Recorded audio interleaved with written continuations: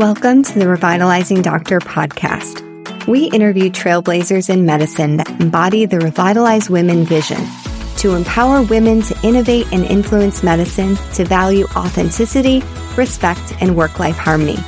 We recognize the challenges in medicine, and we're committed to providing coaching-informed strategies to help you go from surviving to thriving. Today, I have Dr. Beverly Joyce. She's a practicing OB-GYN and also author of The Birth of Joy, a female physician's healing journey through childhood trauma, midlife burnout, and the rediscovering of passion and purpose. Dr. Joyce, it's so lovely to have you on the podcast. Thank you, Andrea. It's lovely to be here. I appreciate your time and effort. The subtitle for your book, these are all just like the words that describe my own midlife unraveling, as Dr. Brene Brown calls it. So I'm excited to explore this with you in some depth. The way we like to start, though, is can you tell our audience your own doctor origin story? Why did you become a doctor? Absolutely. Well, when I was a kid, I was fascinated with the whole birthing process. And I read a series of books called All Creatures Great and Small. You know, there were like 4 issues of it, and I read all of them. And the best parts to me were when the veterinarian was saving the mother cow, and, you know, she was in labor, and he pulled out the little calf, and it just immediately went to the mom, and everybody was happy and healthy. So I originally thought I would be a veterinarian, but as it turns out, I was just allergic to basically every animal and hay and grass and everything. So I got started doing a little shadowing gig with my mother's OBGYN. And that's kind of what clinched it for me for OBGYN. I mean, it was the reproductive process in people, obviously.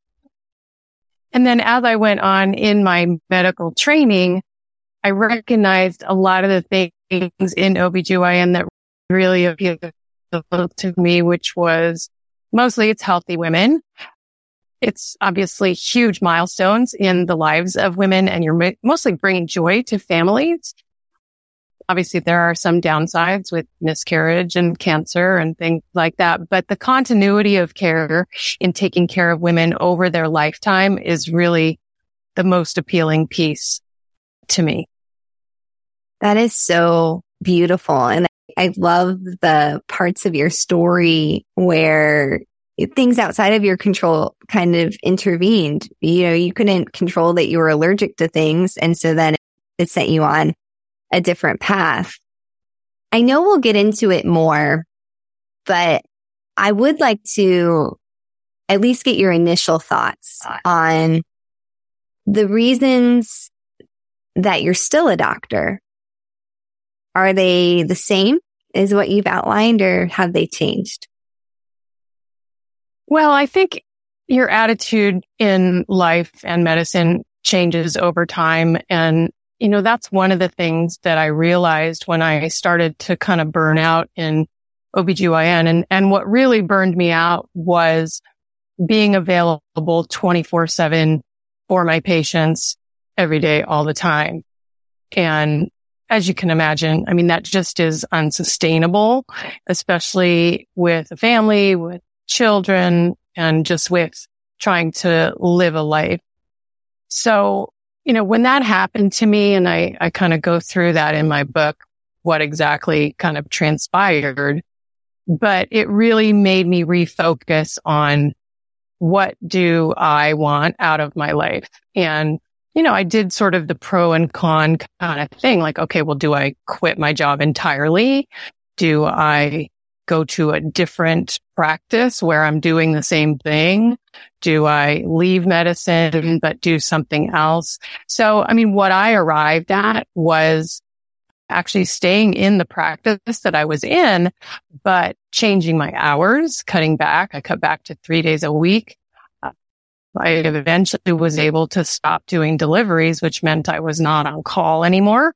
which meant that I was sleeping in my own bed every night. I wasn't getting paged from soccer games or movies or dinners or anything like that, which used to be the case. So it was my ability to morph my job, which kept me in it and also sort of sent me on a different path to really enjoying life. That is just such a powerful process that you're describing. And I've reflected back on how I've changed my medical practice, to synthesize it for someone listening right now. It was a combination of looking at what are my values, what are my boundaries, and my priorities. And if you take out a piece of paper right now, if you're listening, and write down those 3 things, columns, and then you start writing things out, there's going to start to become a plan that could emerge from that. At least one thing you could do. Similar to you, I was at a point in my career for a number of reasons. I wasn't sleeping in my own bed every night. And that sounds, some people are like, what do you mean? It's like, well, I was working 3 hours away when I was in the Navy. I was in Los Angeles, and then I was in 29 Palms. And I eventually just got to a point where I'm like, I want to sleep in my own bed, which the majority of the population does. So I don't really think this is a huge thing that I'm asking for. It's a rather basic thing that most humans get to do. And so I'm going to set that boundary that I sleep in my own bed each night. And it makes a huge difference. I mean, as we know, and we'll talk about as we move on, sleep is such an important piece of how you can be healthy in your life. And for an OBGYN, sleepless nights are basically the norm from residency all the way up until you eventually give up OB because you just can't manage it. You're physically unable to keep managing it.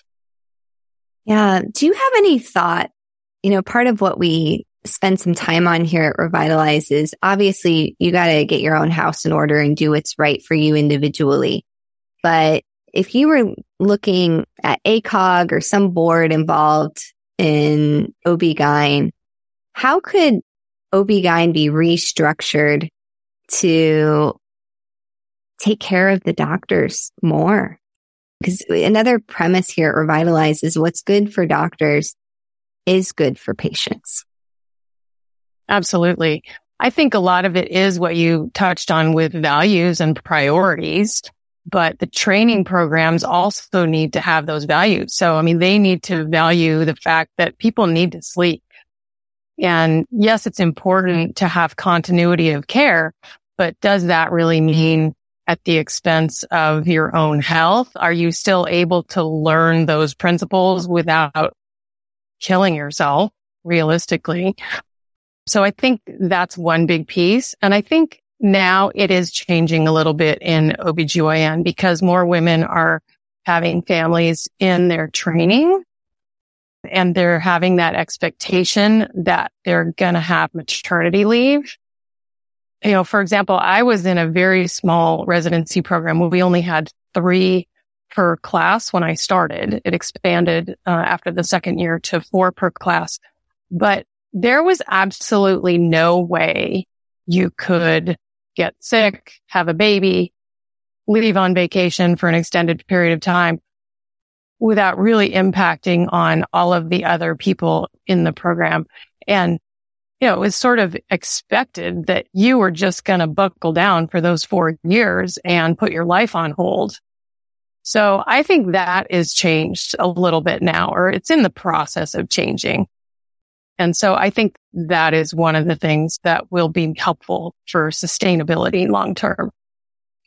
Absolutely. I think there's so many limiting beliefs on the way training has to be. And when we take a step back, and I truly believe this to my core, that a lot of these problems stem from the patriarchy and misogyny. And we don't have to do that anymore. What if residency was 6 years? I don't know. That's what it needs to be in order for people to not literally die. I mean, we have physicians committing suicide at an astronomical rate.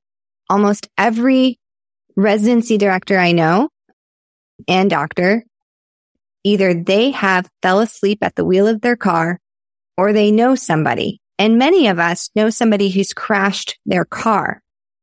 How is this acceptable? And it comes back to me about the boundaries piece, that we are essentially systematically taught to strip away every boundary around our lives. And the boundaries are what's going, I believe, get us back to where medicine can actually be a healing profession again. Yeah, I love how you said that. And just anecdotally, I trained at Johns Hopkins, which was a very patriarchal system. And I remember specifically when I was doing my general surgery rotation, they jokingly, in quotes, said, well, you're on call every other night, but you miss half the cases. Like, right. If they had their way, you'd be on call every night and be doing 24/7 all the time. So yeah. I think the boundaries is definitely an important piece. Are you familiar with Halstead, the father of surgery from Hopkins? Oh, do you know his backstory? Cocaine addict. Backstory. Oh, absolutely. Yeah. Yeah. Drug addict. Yeah. So that's how you stay awake all those hours. Exactly. I heard that story and I'm like, so that's how we came up with residency. That's how we came up with this insane schedule. It was literally the father of surgery was cocaine fueled. Can we all just take a breath here and say that's fucked up. I love that I get to say the F word on my podcast. You get to say I reserve it. I reserve it for moments like this. That is completely let's say these words out loud. That is ridiculous. Right. And then and I truly believe it's going to be the women. Yeah. Solve this and say, absolutely not. We are no longer holding to schedules that were rooted in a cocaine fueled state. Stay tuned. We'll be right back. Hi, it's Dr. Risa E. Lewis, dropping in to tell you about a book that Dr. Adara Landry and I wrote. It's called Microskills, Small Actions, Big Impact. It's a business self-help book coming in 2024 by HarperCollins. Pre-order now. Microskills, Small Actions, Big Impact, wherever you buy your books. And the other thing I'll say about the whole residency and trying to push everything into that 4 years or however many years your program is that it sort of presupposes that when you get to the end, you've arrived. We call this the arrival fallacy, right? It's like, okay, well, I'm going to be happy when I finished my residency. Well, why don't we just enjoy our residency? If it were not so painful, we would be learning, we would be doing what we want to do, which is take care of patients, and we'd have a life. What's wrong with that? Yeah. Oh my gosh. I want to change gears a little bit and dig into more of your book.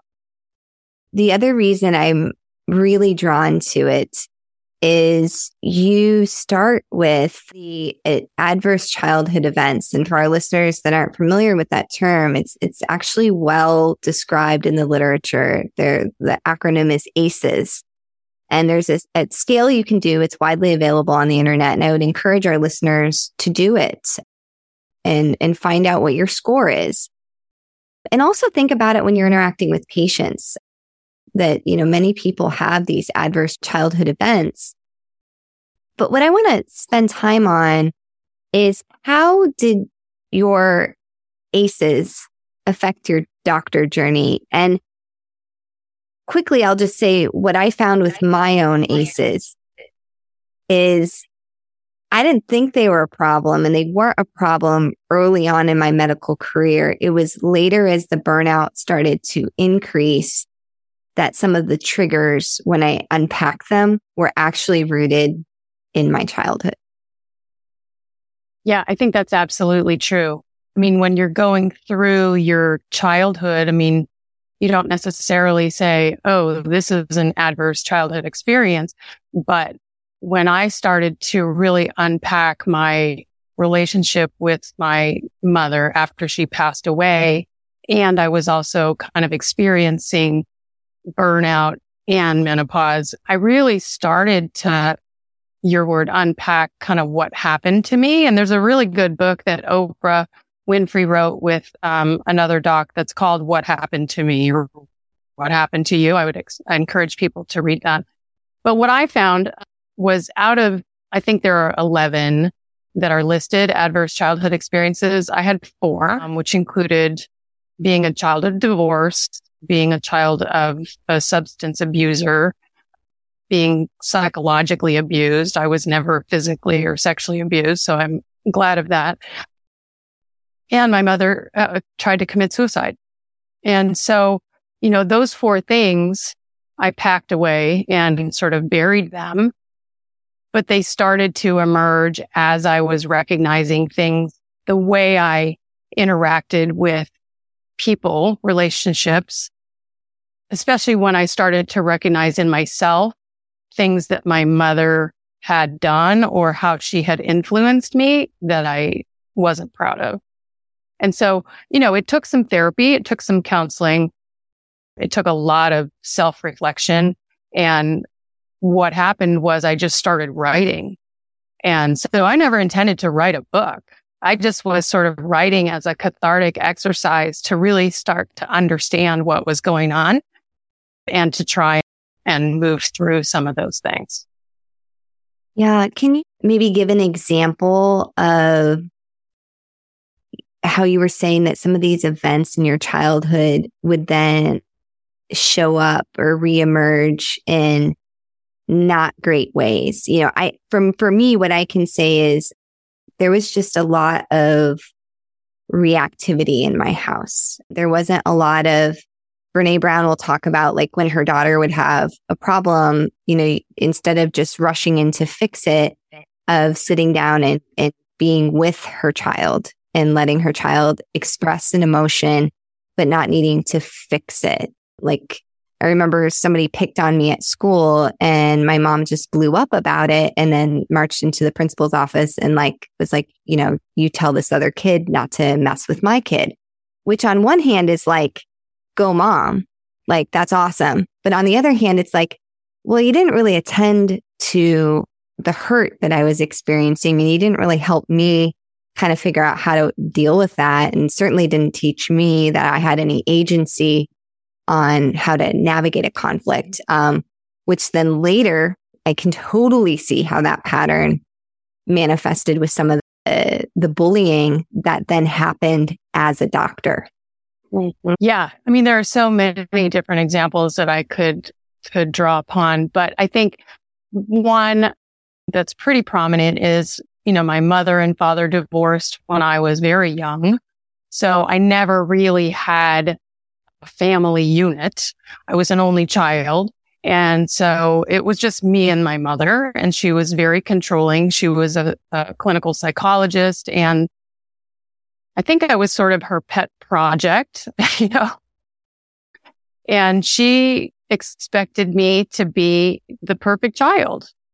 So you grow up having those expectations of yourself. And then when you can't meet those expectations, like in medical school, I didn't have any real coping mechanisms to really help myself understand that. And so my stress manifested in a lot of different ways.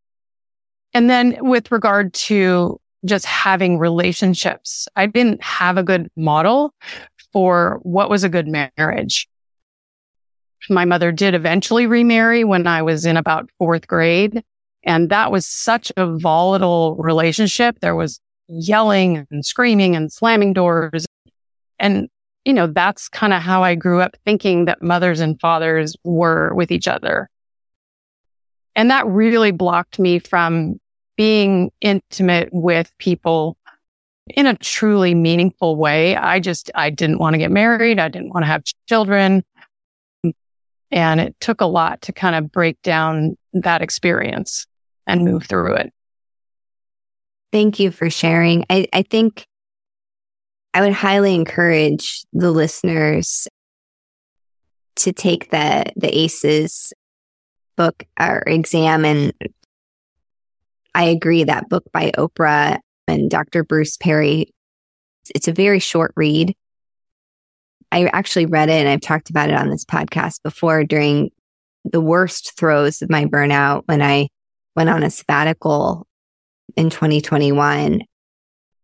And it was instrumental in propelling me on the healing journey, because I feel like you're wired a certain way. Like, and even, I mean, you know this better than me as an OB-GYN, like starting when you're in your mother's womb, you're exposed to noise and sounds and hormones, and your nervous system gets wired a certain way. It doesn't mean it has to stay that way, but there's just base tendencies. And so then once I started to understand that, it helped me forgive myself for some things that I had, really messed up on.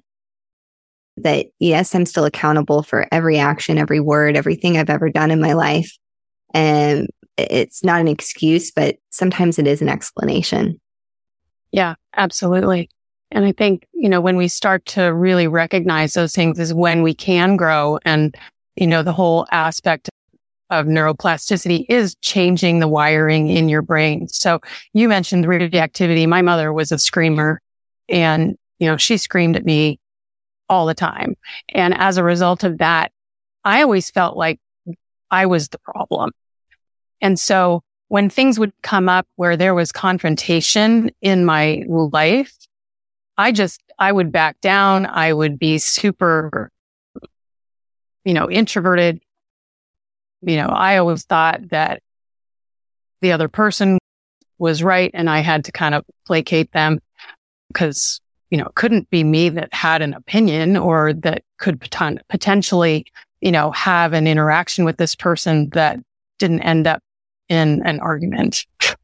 So it took a long time for me to be able to even have a conversation that wasn't confrontational with my husband, with my work partners, with nurses on L&D. It really took a lot of work to kind of get to a point where I was able to do that. And we've gone down through the tough part of the story. I want to leave in this part one of our interview some hope for our listeners. How would you describe your practice and your life on the other side of going through this healing journey?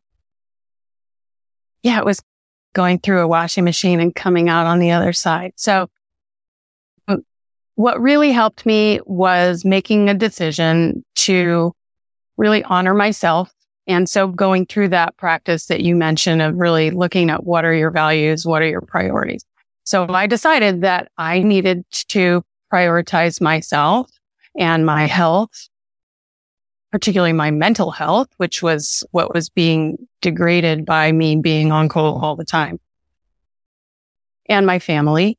And so when I was able to finally make a decision of how to do that and to implement it, which took, 3 years or so to really be able to come through the other side of it, I felt so much more alive, partly because I was sleeping better, partly because I was just less stressed about all of the things that were pulling me in different directions. And that was where, I couldn't really figure out what my priorities were. I thought, my priorities are always my patients, because that's what they teach us. The patient is always coming first. So that's another thing I think in educational processes that we need to really kind of debunk. But when I started to prioritize myself and figure out, what was it that was going to make me well, then I started getting interested in physician wellness. And that's what really took me on a new journey. So I created a physician wellness committee at my hospital. I took classes in how to manage stress with a system called Heart Math. I taught that to physicians at our hospital. I went and became a physician coach, which has been an amazing journey for me in learning and also meeting so many other women physicians, because I always decided that, or I thought that I was the only one that was having a problem. And I think a lot of women physicians feel that way. They feel incompetent, inadequate. And so I thought through my experiences that I had the capability and almost the necessity to help some of my women colleagues to understand that they don't have to do it that way. A lot of us did it that way, and it doesn't have to be that way. Oh my gosh. I just love this conversation, and I want our listeners to read your book and get inspired. How can they find you and find your book? So my coaching practice is called Dr. Joy Coaching, and the website is drjoycoaching.net. The book, as you mentioned, is called The Birth of Joy, Female Physician's Healing Journey Through Childhood Trauma, Midlife Burnout, and the Rediscovery of Passion and Purpose.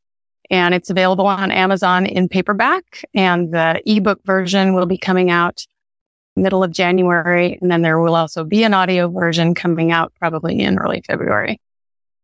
And I want our listeners to stay tuned, because in part 2, we are going to get into more of your journey, including how menopause impacted your personal and professional fulfillment. And you're also an OB-GYN. So I'm actually really excited to talk to you about this topic, because you can speak to the science and the human perspective. Tune in next week as we talk more to author of The Birth of Joy, Dr. Beverly Joyce. Thank you so much.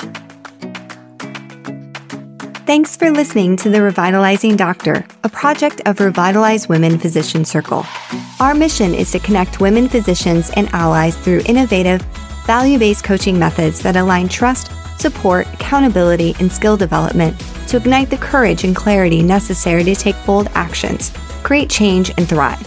If you're interested in working with us, check out our website at peoplealwayshcc.com/revitalize or email us at revitalizemmm.info@gmail.com. This podcast represents the views of our host and guest.